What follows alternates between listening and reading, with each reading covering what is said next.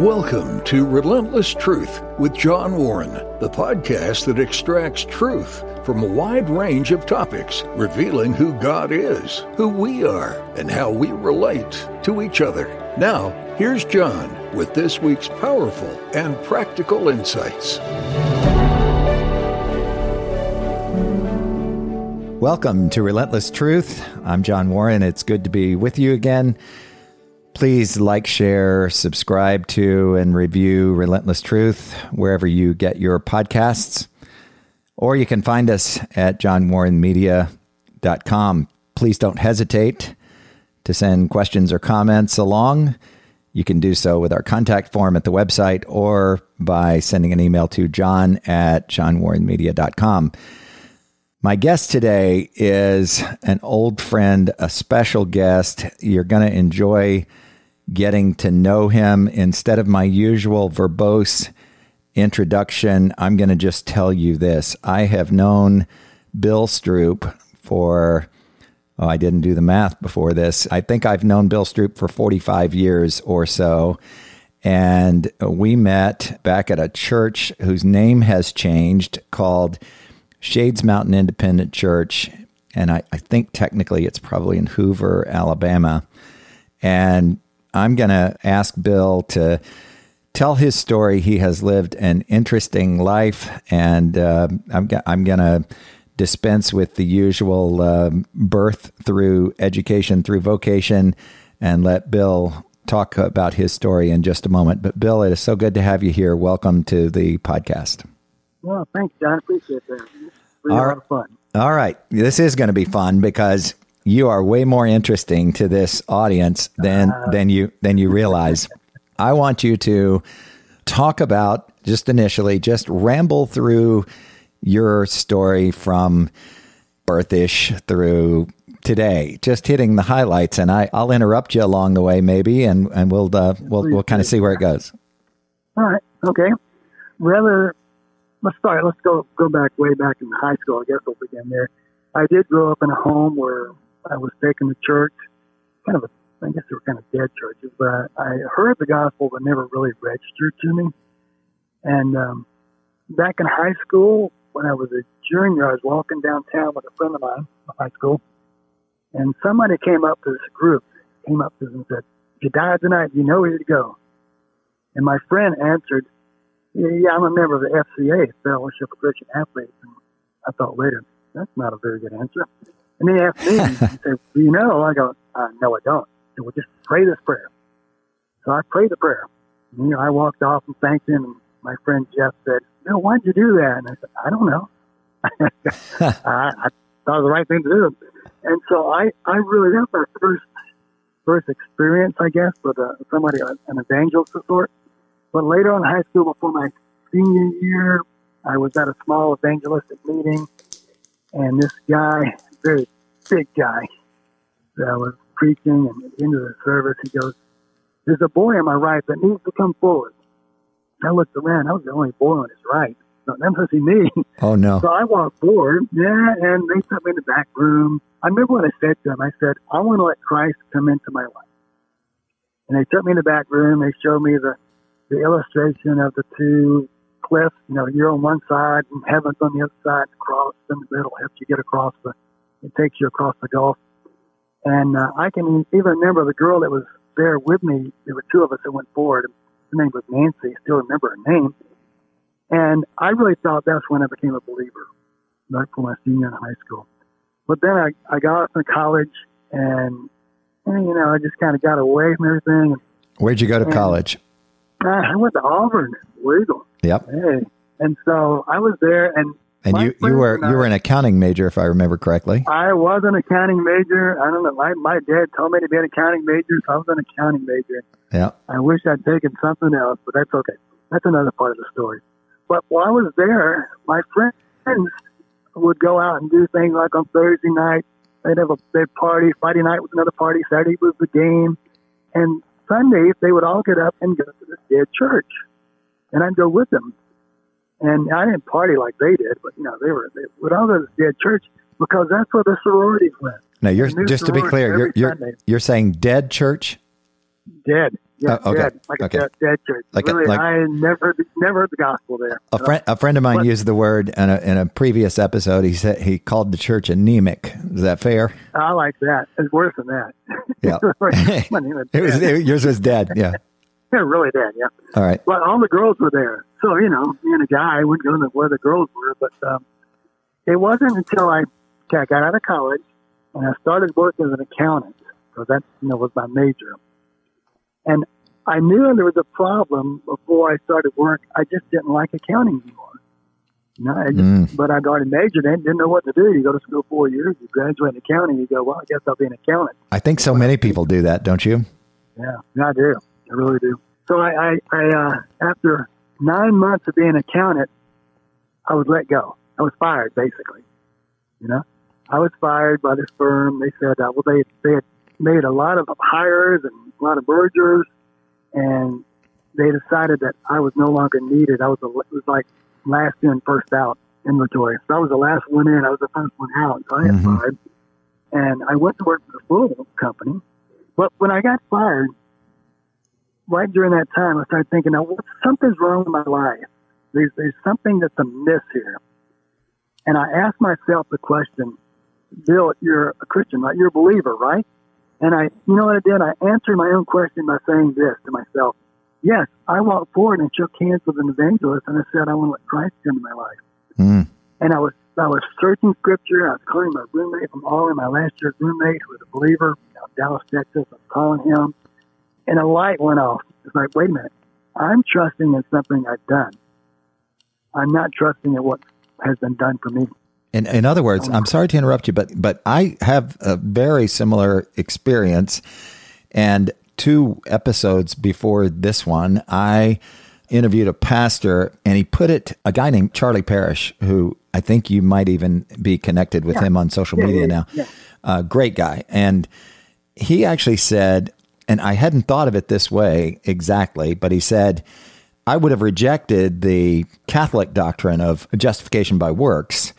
Not that every Catholic believes justification by works, but he said, I would have rejected that doctrine, but I believed that my salvation came from a different kind of works, by walking an aisle, praying a prayer, signing a card, and so on. Is that fair? Exactly.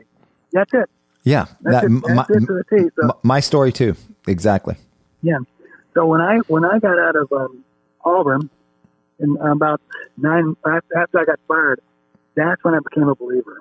I went searching, and I realized, okay, I'm not trusting the Lord. So I became a believer at about 23 years old. Yep. And I went to work for a little accounting company there in Homewood, Alabama. And I was sitting there one day at my desk, and this guy walks in named Jack. And Jack is from my old firm that I used to work for. Mm-hmm. Jack's responsibility there was to find little firms to buy up and to merge with. And immediately when he walked in, I saw him. I go, uh-oh, he's coming to buy our firm. Oh, no. I am going back to where I used to work. You had seen this movie before. Yeah, I'd seen it before. So they bought our firm. I went back to work downtown Birmingham again. There I'm working. That lasted 6 weeks. They fired me again. No. No, yeah. I had not heard this story. I may be the only person that's ever been fired twice and hired once by the same thing. Oh, that's great. So, and they, the guy walked into my office and said, look, we just, one of the partners said, we just don't think you have a knack for accounting. And I looked at him and said, you're right. I just don't like what I'm doing. I want to go to seminary. And he said, well, we think you're better fit for that. Wow. Probably that's not a really good testimony as a believer. I got fired. But there was just something there. It just didn't click. Yeah. I my heart wasn't in it. I didn't want to do it.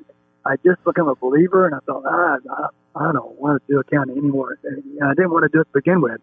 I really didn't want to be in accounting, but I didn't know what to do. Oh, I don't think there's anything to be ashamed of or embarrassed of in that story, because I know now experientially, I know theologically, God uses the most mundane things for his glory in our lives. And in a way, that message was, I know you well and know how you spent the rest of your life. And I know that, God used that encounter for his glory.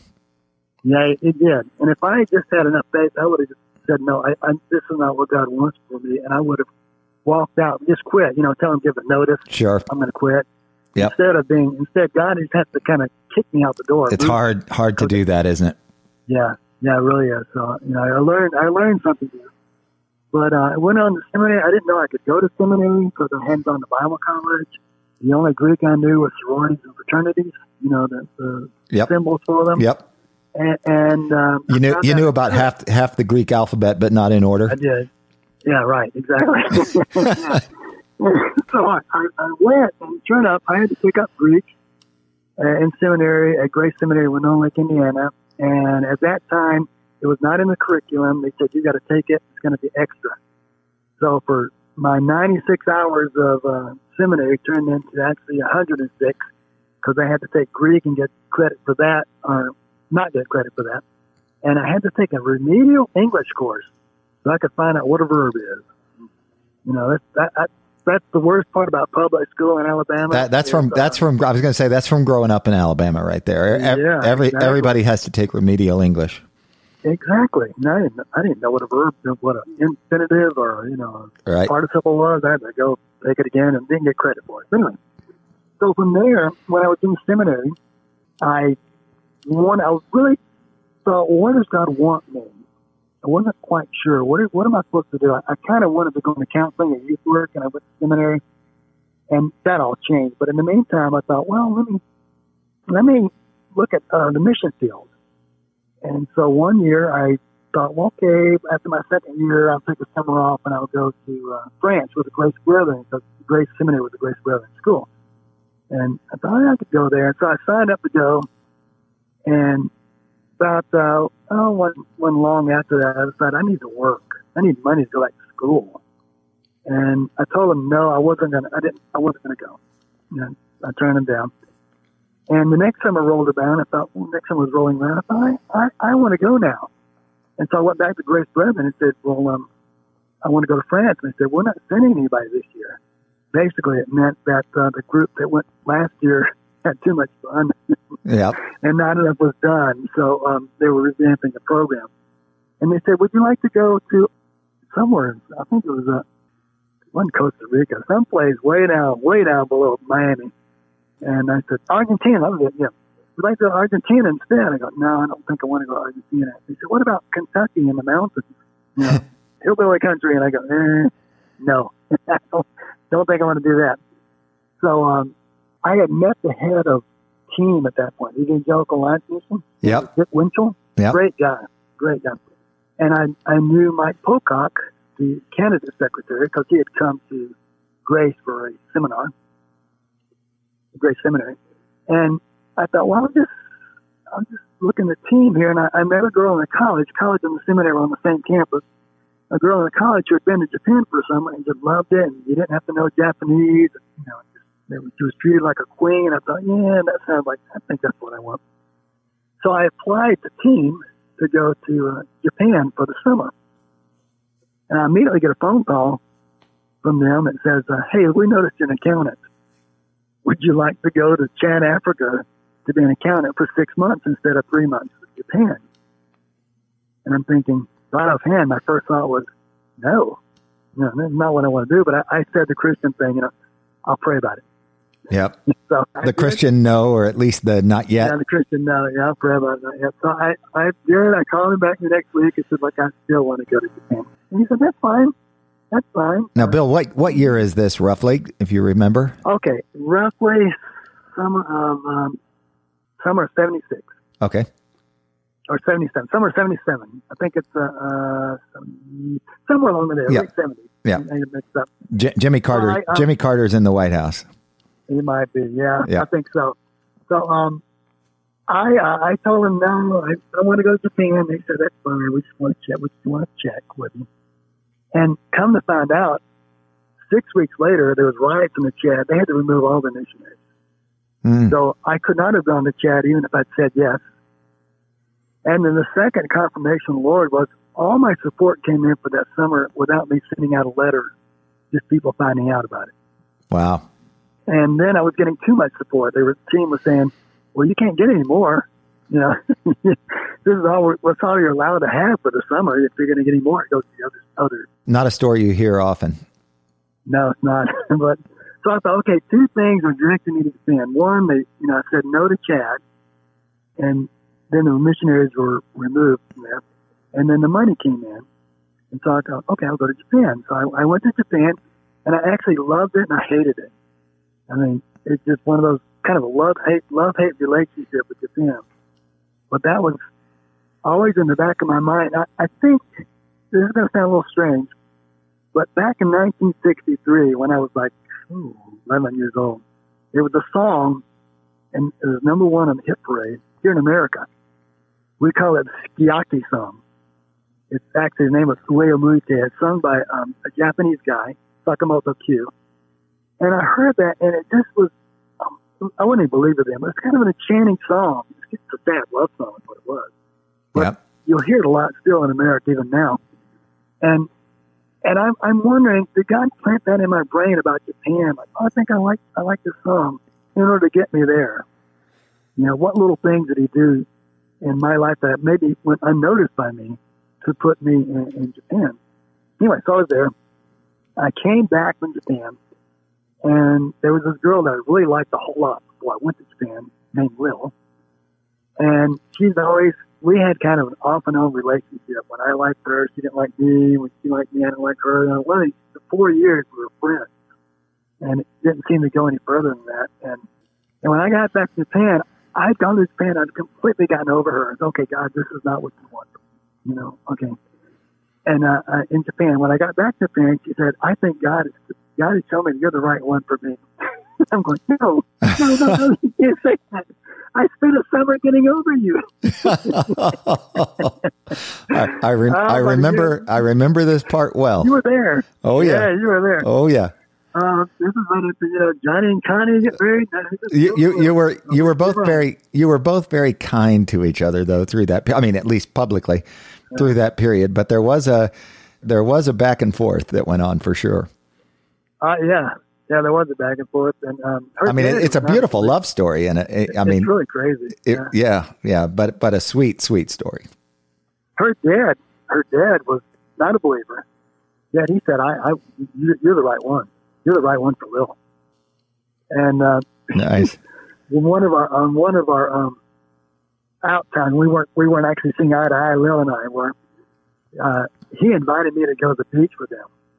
I said, no. I said, Lil doesn't want me there right now. And he said, well, you can be with me. No. Oh, that's great. I'll pass on that one. I passed on that beach trip, although I did go on a couple with her. That particular one, no. First arranged marriage in the U.S.? Yeah. So, we finally, about a year later, we got together.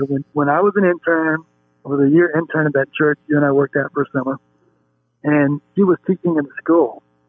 And when they asked me if I wanted to be an intern in the church, I knew if I said yes, I would marry Lil. I don't know why. I said, okay, if we're together, she's working in the school right here by us, the same building, and I'm an intern, we will get married. So to me, it's like, okay, I've got to decide now, do I really want to marry Lil? Is this what God wants?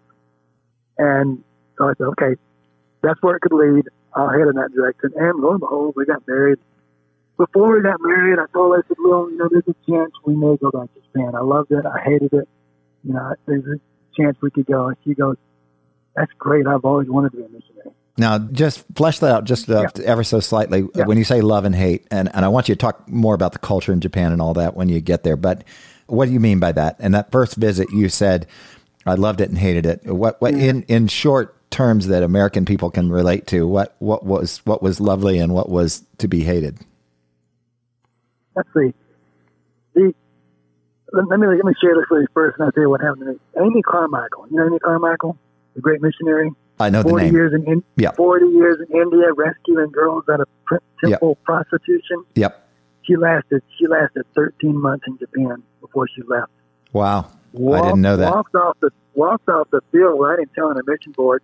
She complained about the Japanese way of thinking, called the Japanese head, the Japanese way of thinking, and the climate.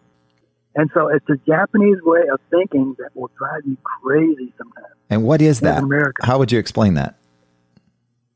Group mentality. Nobody, like in school, nobody's ever double promoted. They all go through the same thing at the same time all over the nation. Yep. Right?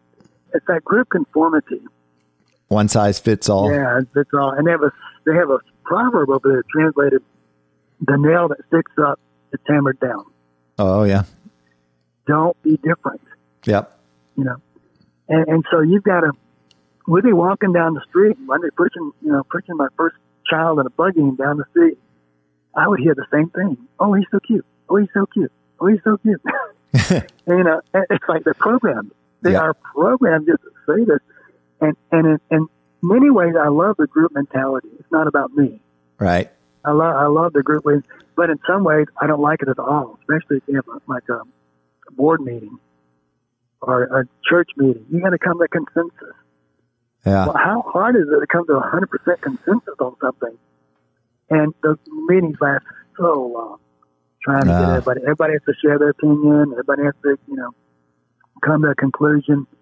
And in the old days, not now, but in the old days, if you were going to sell a piece of land in Japan, you had to have your neighbor's permission.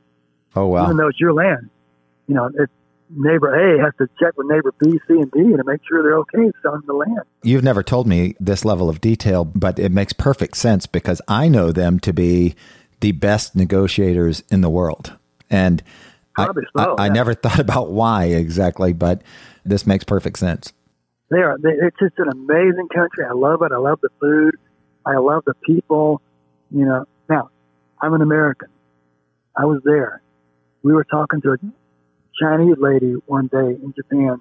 Lil was talking to her and telling her how wonderful, how well we're treated as Americans. And she said, it's not like that for Chinese. Most Asia hates Japan anyway because of World War II. Yeah. So there's still that remembrance of what happened to my parents, what went on to my grandparents. There's still that memory. And so not like that for every foreigner in Japan, but we're an American. They pretty much, most of Japan loves the Americans because MacArthur came up from the south in Japan, and Russia, the Soviet Union, came down from the north. And they know that if Soviet Union had come all the way down through Japan, their economy would be much like Russia's today. But instead of MacArthur coming up and setting things up as he did and being so kind of what all America did for them, their economy was booming there was the number one in the nation, world for a while there. Huh. I knew we were well regarded by them, but I didn't realize that was the reason. Well, the Soviet Union took one of the main islands up north called Sakhalin. They took it and they did not give it back. They still own it. It's just nothing but ice, a bunch of ice on a naval station. Yeah. But it's there. And so whenever Russia comes in and asks for a loan or something from, want to borrow something from Japan, then they'll say, well, we'll buy the island back. We'll buy it back from you. No, they won't do it. They won't sell it. So I interrupted you at the point where Lil said, I want to be a missionary too. Yeah. So that's all okay. I didn't want her to marry me under false pretenses. And we did, instead of going straight to Japan, they were kind of encouraging us because we're in the 30s to go and learn the language, which it is hard anyway. We went back to school. I went back to seminary to work on a master's of theology, which was the best move we'd ever made. Because we got in a really good church. She got to meet a lot of people that liked me. She thought I was a little crazy, I guess. And we met some lasting friends. Is this back at Grace or is this a different place? Back at Grace. Okay. Back at Grace, we met a guy that I just looked up to all the time was Dr. Trevor Cragen. And he ended up at Master's Seminary up there. And another guy named George Zimick, Dr. Zimick, who was my Hebrew teacher. And we got to know them, and we got to meet other students. It was really good for her because she had been to I won't say which one it was, a very inch-deep Christian school. It was only evangelism and give money, and that was it. So anyway, it was that far. But then after that, we ended up in Japan. And in 1985, we were there for 20 years, on and off for 20 years. And It was quite an experience. I had one girl share in chapel there in language school. She said, I think I was sent here to Japan for my own sanctification. And it suddenly struck me. That's right. Yeah. I've been sent here for my own sanctification, not to turn Japan upside down. Basically, it was like almost like I was in a Truman Show or something. Yeah. Everything was going on to make me what I'm supposed to be. So, yeah.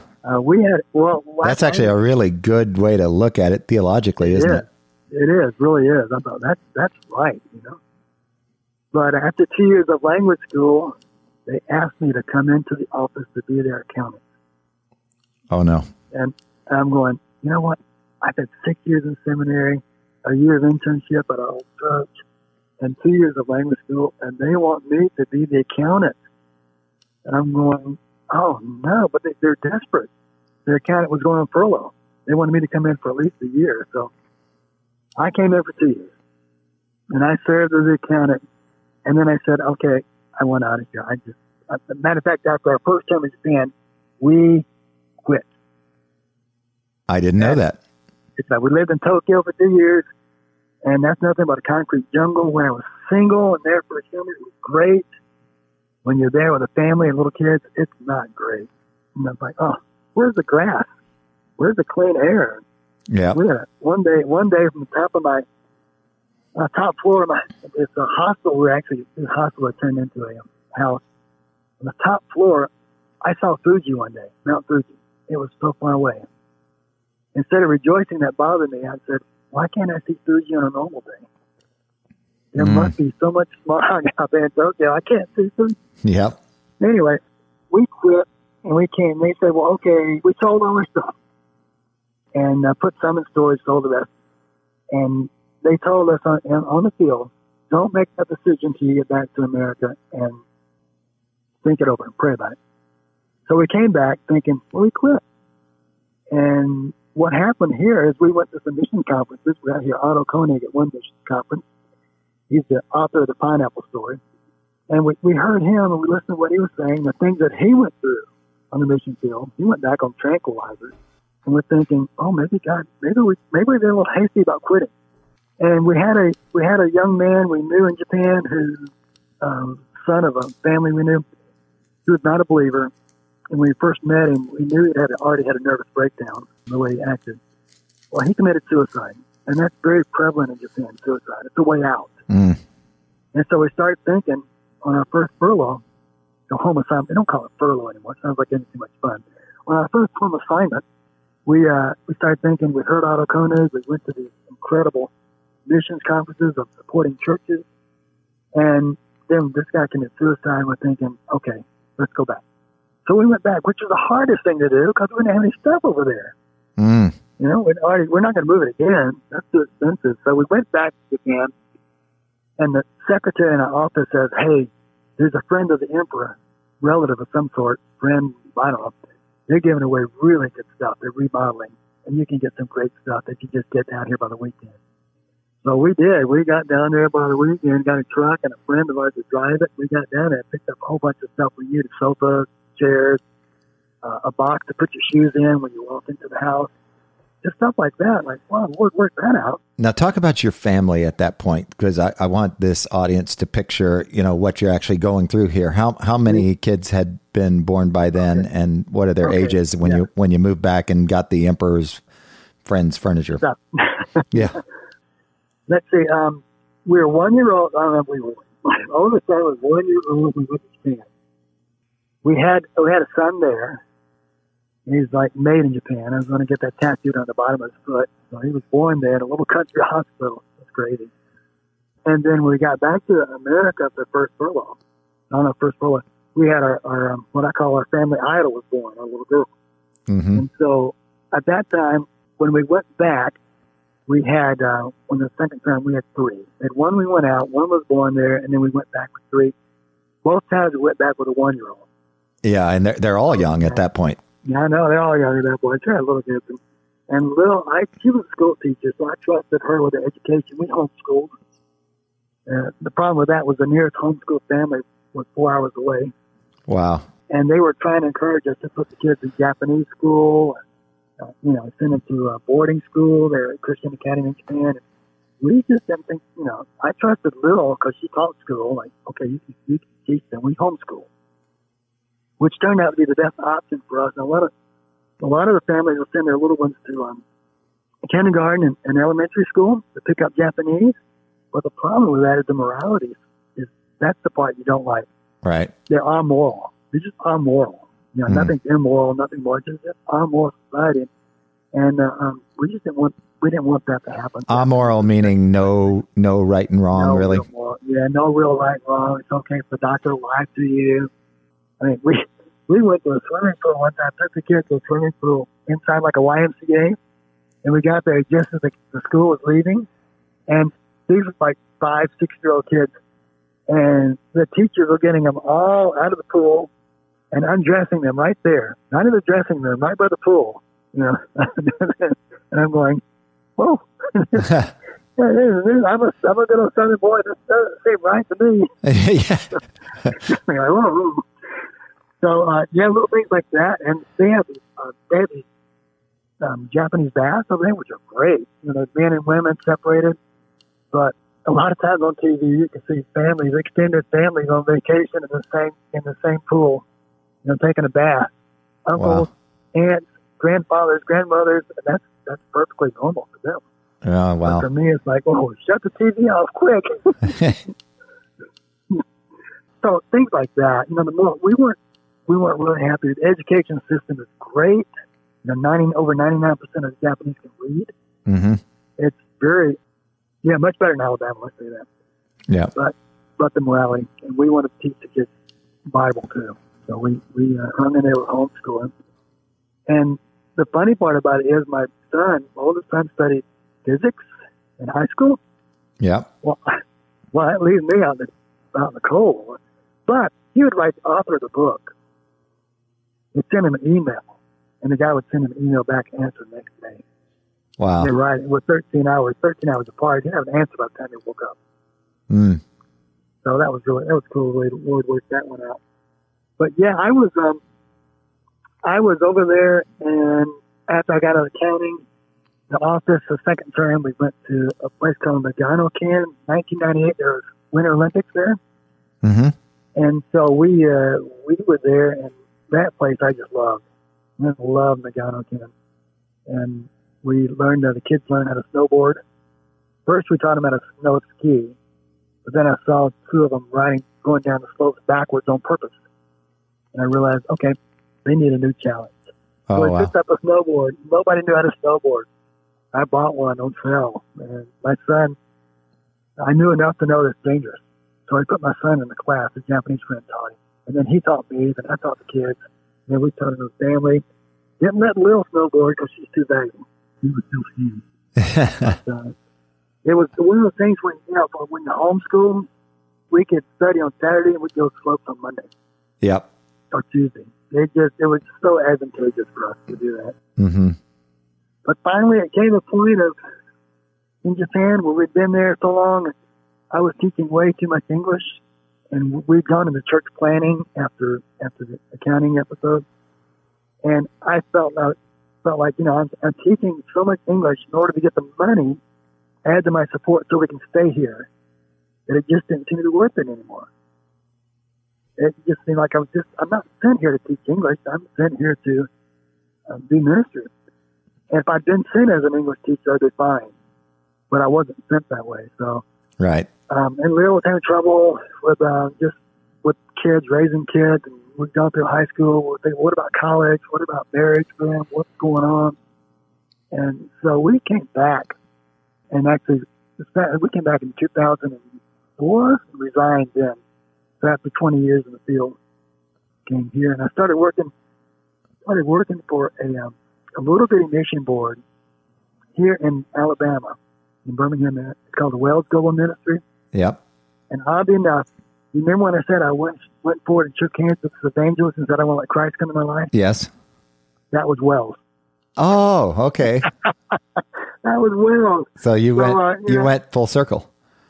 Yeah, I went full circle. Now I'm back to work for Wells.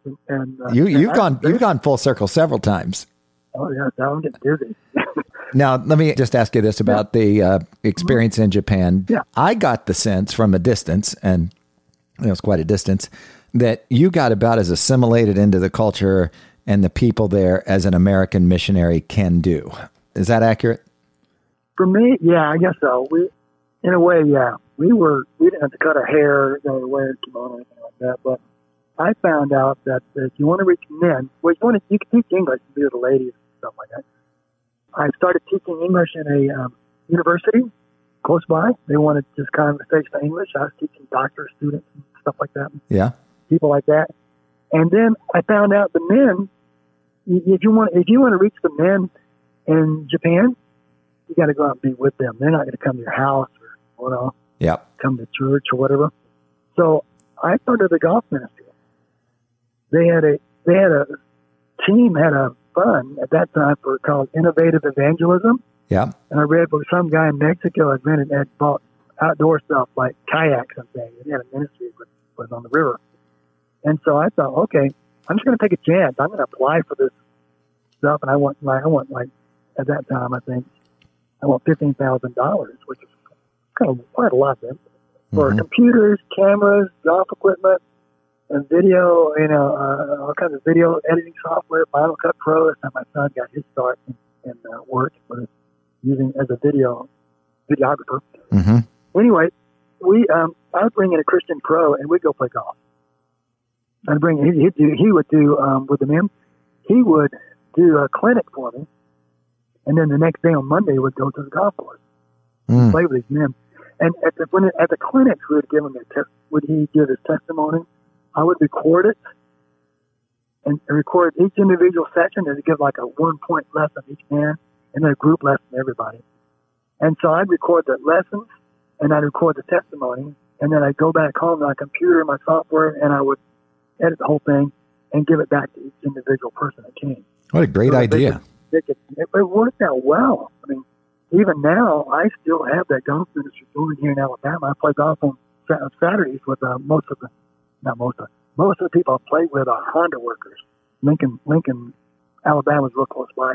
Has a big Honda plant where big Honda. What do they make there? Is it the Pilot? I think so. Yeah, I think it is. I think it's a Pilot. Yeah. Yeah. So I get them on Saturdays, and we go play golf. And instead of doing clinics for them, I just get with them individually. And there's no such thing as a mulligan in Japan. That's a mulligan is when you get to do the shot over and the first shot didn't count at all. You mean they're the only golfers in the world who actually don't cheat? They don't cheat. They do everything by the book. They do everything exactly by the book. No gimmies. Oh, no. Wow. So, yeah, everything. Strict. And so now I've got them. I said, okay, now I'm going to teach you about mulligans. It's called grace. And they do me grace. This is grace. I'm going to teach you about grace. You can, if you hit a bad shot, you can take, grace comes your way, and you don't have to count it. And so they're learning this word in Japanese and stuff. It's a beautiful girl's name too, but it's grace. And so they're getting it. They're getting this idea. Okay, grace. Oh, you get grace. You don't have to put it out. You get grace. Mulligan. Oh, you get grace. Oh, wow. And so I found out they were finally. They found out that Don and they knew what they were talking about. When I hit a bad shot one time off the tee, and they go, Megumi. Now that they're getting it. Now Bill, you sell yourself short a little bit, but I knew as you were, well, even when we were friends, when we were very young, I knew that you were really smart and you have a versatile brain. You clearly have an affinity for language. And did that, I'm guessing, you and I've never talked about this, but I'm guessing that really helped you in those early days as you were trying to learn one of the most complicated languages that a person could take on as a second language, Japanese. Is that true? It helps somewhat, but an Asian language is so foreign to it. We had heard when we first went out there that if you go to Europe and learn Spanish or French or Italian or whatever, you go to language school for 1 year and you've got it. Japan, to get that equivalent in Japanese, 4 years of language school. Yeah, by saying it was fun, you just answered my question, didn't you? Yeah. Yeah. So, like I never. Here's the thing I told my class today. I teach Hebrew and Greek at Birmingham Theological Seminary. Further confirming that I'm right. Well, here's the problem. I'm a little rebellious. I got a little streak in me. Well, you grew up in the 60s and 70s, so you had to be. Yeah, I had to be rebellious. Long hair and all that. But when I was in Japan, they wanted me to study Japanese. When I was on the trains, a lot of time I had out my Greek and Hebrew book, textbook. I wanted to go over it. My thinking was, hey, look, I spent 6 years on Greek and Hebrew. I don't want to lose it. And so I went over Greek and Hebrew a lot. And when I was helping out with a speech and debate club here in Birmingham, Christian speech and debate club, one of the guys, his son was in this speech and debate club, was the head of Birmingham Theological Seminary. Glenn was his name. So Glenn came up to me one day and said, and I'd been teaching Greek to homeschoolers in a homeschool group. And he came up to me and said, hey, I heard you're teaching Greek. I said, yeah, I am. Homeschoolers. He said, will you teach for me? Well, what do you mean? You mean like in the school? He said, he said, yeah, I want you to teach for me. I said, really? And then I said, I'm sorry. I'd love to, but I've already looked at the doctrinal statement. I can't completely hold to the Westminster Confession. And so I can't sign off on it. Yeah. He said, hey, our school has 4 confessions. If you can sign any one of those, you can teach there. We don't just do Presbyterians and Amils. You can teach there. Said, oh, really? So then he said, I'd love for you to do that. I said, great. He said, it's 6:30 in the morning on Wednesday. I said, wait, what? 6:30 in the morning on Wednesdays? I'm teaching Greek and Hebrew. Wait, I'm rebellious. I can't be up at 6:30. So I did it, and I said yes. I've been teaching there for like 12, 14 years. Every other year, 1 year Greek, next year Hebrew. Now this year they changed it on me. They brought in some doctors to teach Greek. They're going to have a Greek major. So I asked the vice president, am I going to teach Greek again? He goes, no, you're teaching Hebrew. And I'm going, oh. Now, after my first year of teaching Greek there, the vice president said, are you going to teach Hebrew for us? And I looked at him and said, that's not my major. He said, you've had it, right? I said, well, yeah, I majored in Greek, but I've had like 2 or 3 years of Hebrew. Okay. And I'm like, oh my goodness, what is this? And so, but I have an ace in the hole, ace up my sleeve, I guess you say. My son is a Semitic language major at Masters Seminary. I want you to do this because I'm sorry to interrupt you, but this brings us to a point. I almost interrupted you like 3 times to get you to do this. Oh, good. Talk about your youngsters and where they're not so young anymore, and where they are and what they're up to and how they're doing, because you have a sweet, sweet wife and family. Oh, yeah. And this gets blasted out there, this podcast, to all kinds of people all over the place. And I want them to be able to listen to this and hear their names. So talk about them just briefly. Okay, everybody knows that I married over my head. We both married up, as they say. Yeah. So we both, So Laney is my oldest. He was 1 year old with Japan.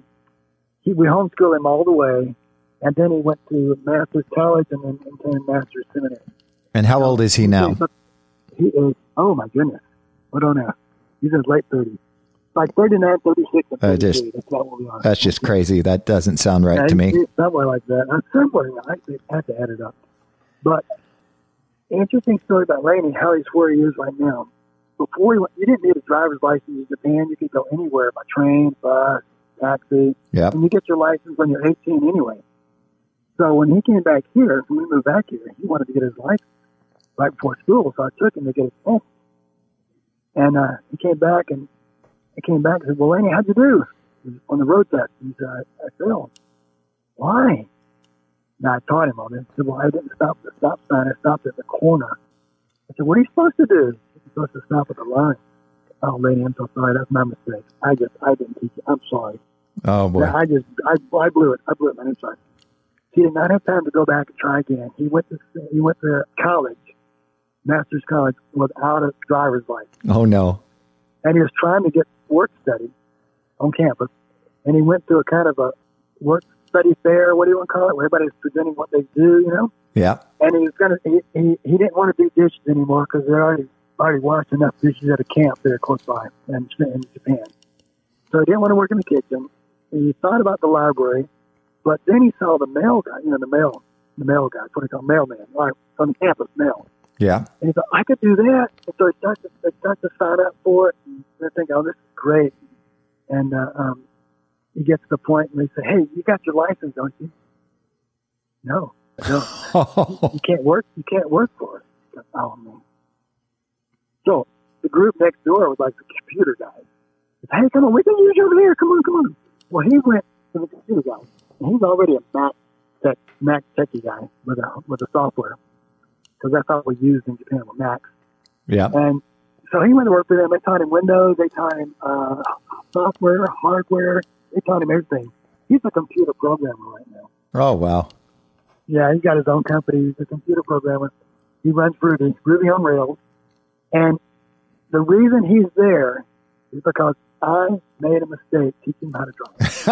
because of a failed driving test. That's awesome. Failed driving test. What a great story. Oh, he's there. Okay. Oh, I know he's a brilliant young man as well. Well, not so young anymore. You know what? Yeah, I think we got the wrong baby at the hospital, man. That is so not true. Yeah. Now, for Weird, who's born in Japan, he was the only American baby in the hospital, so I know we got him. He's right. He's ours. When I did that golf ministry in Japan, he learned how to do Final Cut Pro with me. Yeah. And that's what he majored in videography at Masters College also. Yeah. And he worked for a long time in videography. Now he's a computer programmer. That's great. So he just some friends taking a course. He got in a computer program. They got him to come back and teach computer program, and he ventured off into working for this company now. So he's fine. He's got the second child on the way. Laney's got five. That's great. Five of our grandkids. I see them in the pictures. They're a beautiful family. And he's moved back to Japan to work in our church as a tent maker, taking his business with him. Wow. So tent making missionary. He's now back here in Alabama for a while. But Alethea, our family idol, she also went to Grace College and Masters College, played soccer for them, and now she's out in Oregon, and she has 2 children and 1 on the way, which will make 10 total. The mission field of Oregon. Yeah, the mission field of Oregon. They're right there by you're right there in Beaverton right now. Oh yeah, yeah. Beaverton, Oregon. Know it well. Oregon State. Yep. And all those things that are going on. Beautiful area. Summer, it's beautiful. I don't see why they'd ever want to move back to Alabama. Seriously. I don't know why anybody would leave that state or parts of the state of Washington. That Pacific Northwest is gorgeous. It's gorgeous. It really is. It really is. And the weather's not bad. That rain that they have that we all hear about is more of a mist. Yeah. It's I don't know. Anyway, they're there, and she's married to this guy that's a manager of a Chick-fil-A, and they're trying to get their own franchise. But COVID's kind of set everything back on that, getting franchises. But, so that's our kids. They're all serving the Lord. They're just great kids. In spite of their dad. No. I have to do full disclosure. You actually helped me identify the person, Connie, who is my wife now. We were sitting together in church one day. I think you remember this. And I said, "Who is that?" And pointed to the choir. Do you remember that? No. Oh yeah. Yep. And you said, "I don't know. I think she's a student at Samford. I'm not quite sure." Yes. Yeah, yeah, and we ended up meeting Greg and Evelyn Beers introduced us on a blind date, and you were later in our wedding. But I wanted you to talk about something weighty here, and it's it is Lil, your wife, was diagnosed some time ago with cancer. Can you just talk about that? Because I have my own cancer story, and I think nowadays most people do, but it's just It's a sweet story, and it's ongoing, and I want this audience to pray for her. So just talk about that briefly, if you would. Sure. She, I think it's 2 years ago, somewhere along in there, she was diagnosed with breast cancer. And they did a biopsy, and then they said, the future options. Well, none of those options just sounded good to Lil. The radiation, the chemo, surgery, she just didn't want to do it. Now, I was the type of person that says, look, I have skin cancer. All I know about skin cancer, you have to go to the doctor and get it removed. I don't know any other way I don't know any other way to deal with it. I took that totally conventional approach as well. Yeah, so I was just conventional all the way, and she was out of the box. And I've seen these. I've watched some seminars. I watched some videotapes. I've done my study. I'm going to go the natural way. I'm going to try to increase the strength of your immune system, and I'm going to fight it. Now, there was a girl in the church named Kayla. Not in the church. She married a guy in the church named Kayla. Very young, college student. She had brain cancer, and they got to the point where they couldn't do anything else with her. They, couldn't do any more operations, couldn't do any more chemo, and so she went natural. And she had this protocol she was following, really, really strict protocol.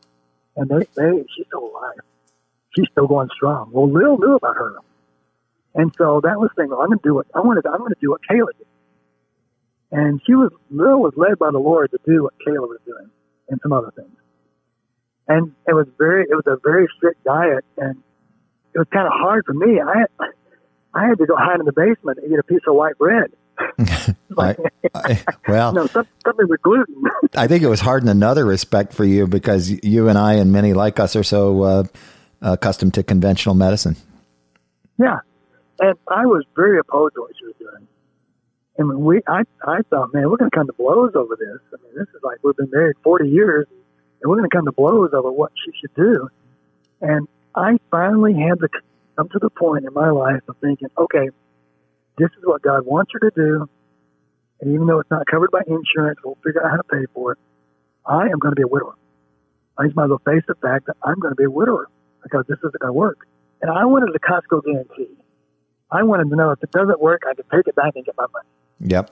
And the best guarantee the conventional medicine was offering her was like, we can make it 5 years. We'll get through the 5 years taking aromatase and everything else.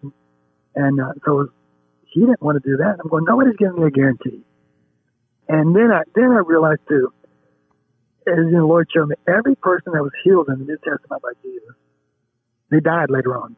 That healing wasn't even permanent. I mean, it was great. It glorified him, and it was like a stamp of approval from him saying, not a stamp of approval, a qualification. What do you call it? Validation of his ministry, of his power. Yep. Validating who he was. But it wasn't meant to last forever. Yep.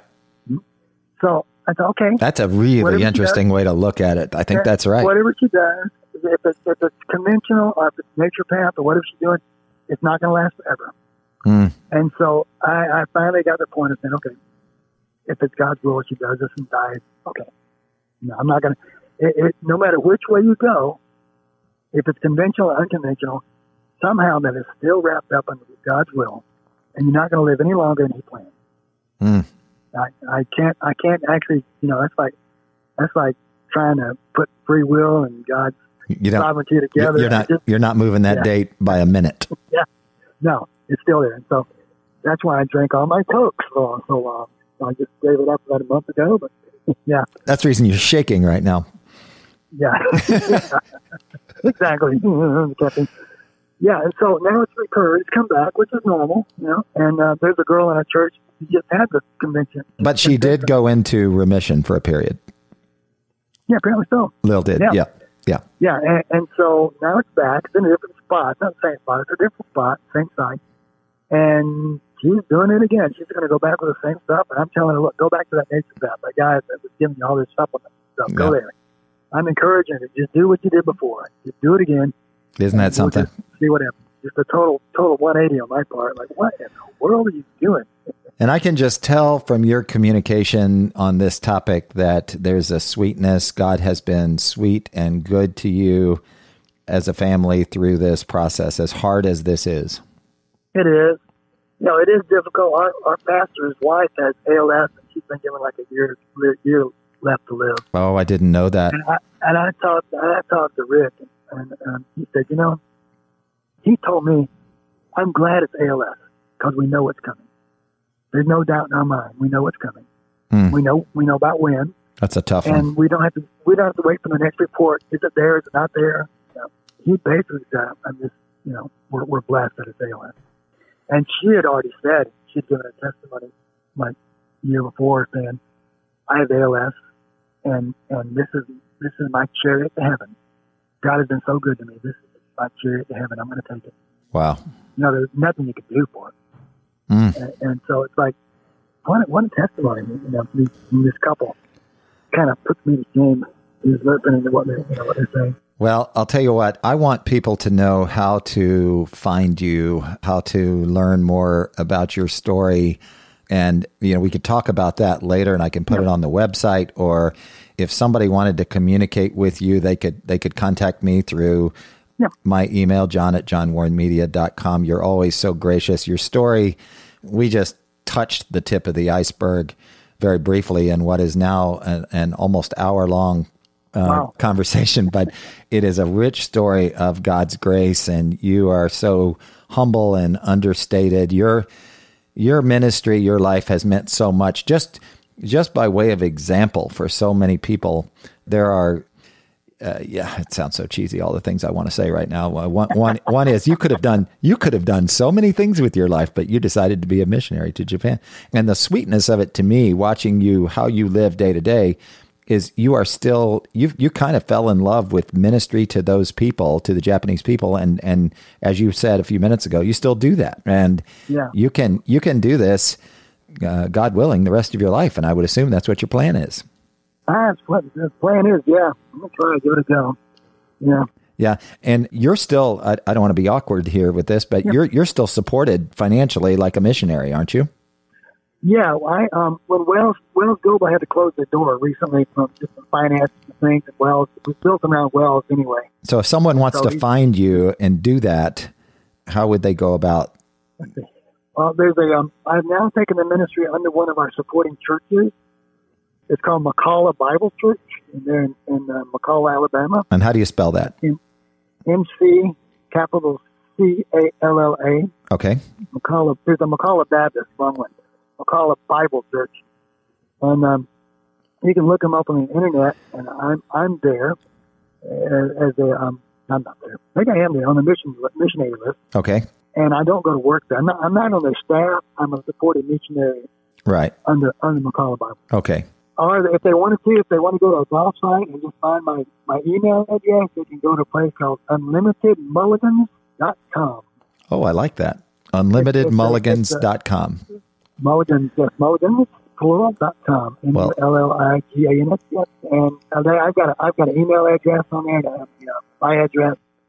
I'll put that out there. I'll put that out there with this episode as well, so people can find you there. But you can find me. You can find me somewhere. Well, this story is a blessing. I'm so glad you took the time to share it. I really want to ask you another 15 questions and take another hour of your time, but I'll close with this. I'll tell you this. You gave me, at a time, you and I just blazed through, as you were telling your story, we started talking about our regeneration is what we're really talking about. And kind of we each experienced a series of events that gave us some confidence that we might be Christians. And we talked about that, but you were so helpful to me. I gotta just tell you this, my first memory of you is before we met. You used to play guitar and sing with a guy named, I want to say his name was Jim Kincaid. Is that the name? Was it Jimmy? Or was it Henry Avalia? It was Kincaid. It was a guy named Jim Kincaid. Okay, Kincaid. Jimmy Kincaid. And on Sunday nights at Shades Mountain Independent Church before, and now you're back at that church, and it's got a different name. It's called Shades Mountain Community. Shades Mountain Community Church. Yeah. And they had like a before the service thing. Do you remember that? And you guys would sit on the steps on the left side of the platform there and play and sing worship songs.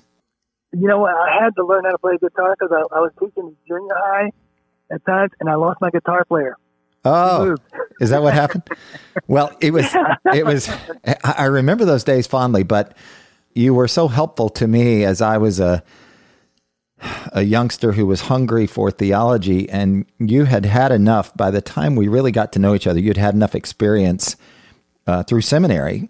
And I knew your Auburn story, and I knew you had, I didn't know all the double firing story and all that detail, but I knew you had left accounting and gone to seminary, and you just, as you just did in this conversation, you approached it with in such a balanced way.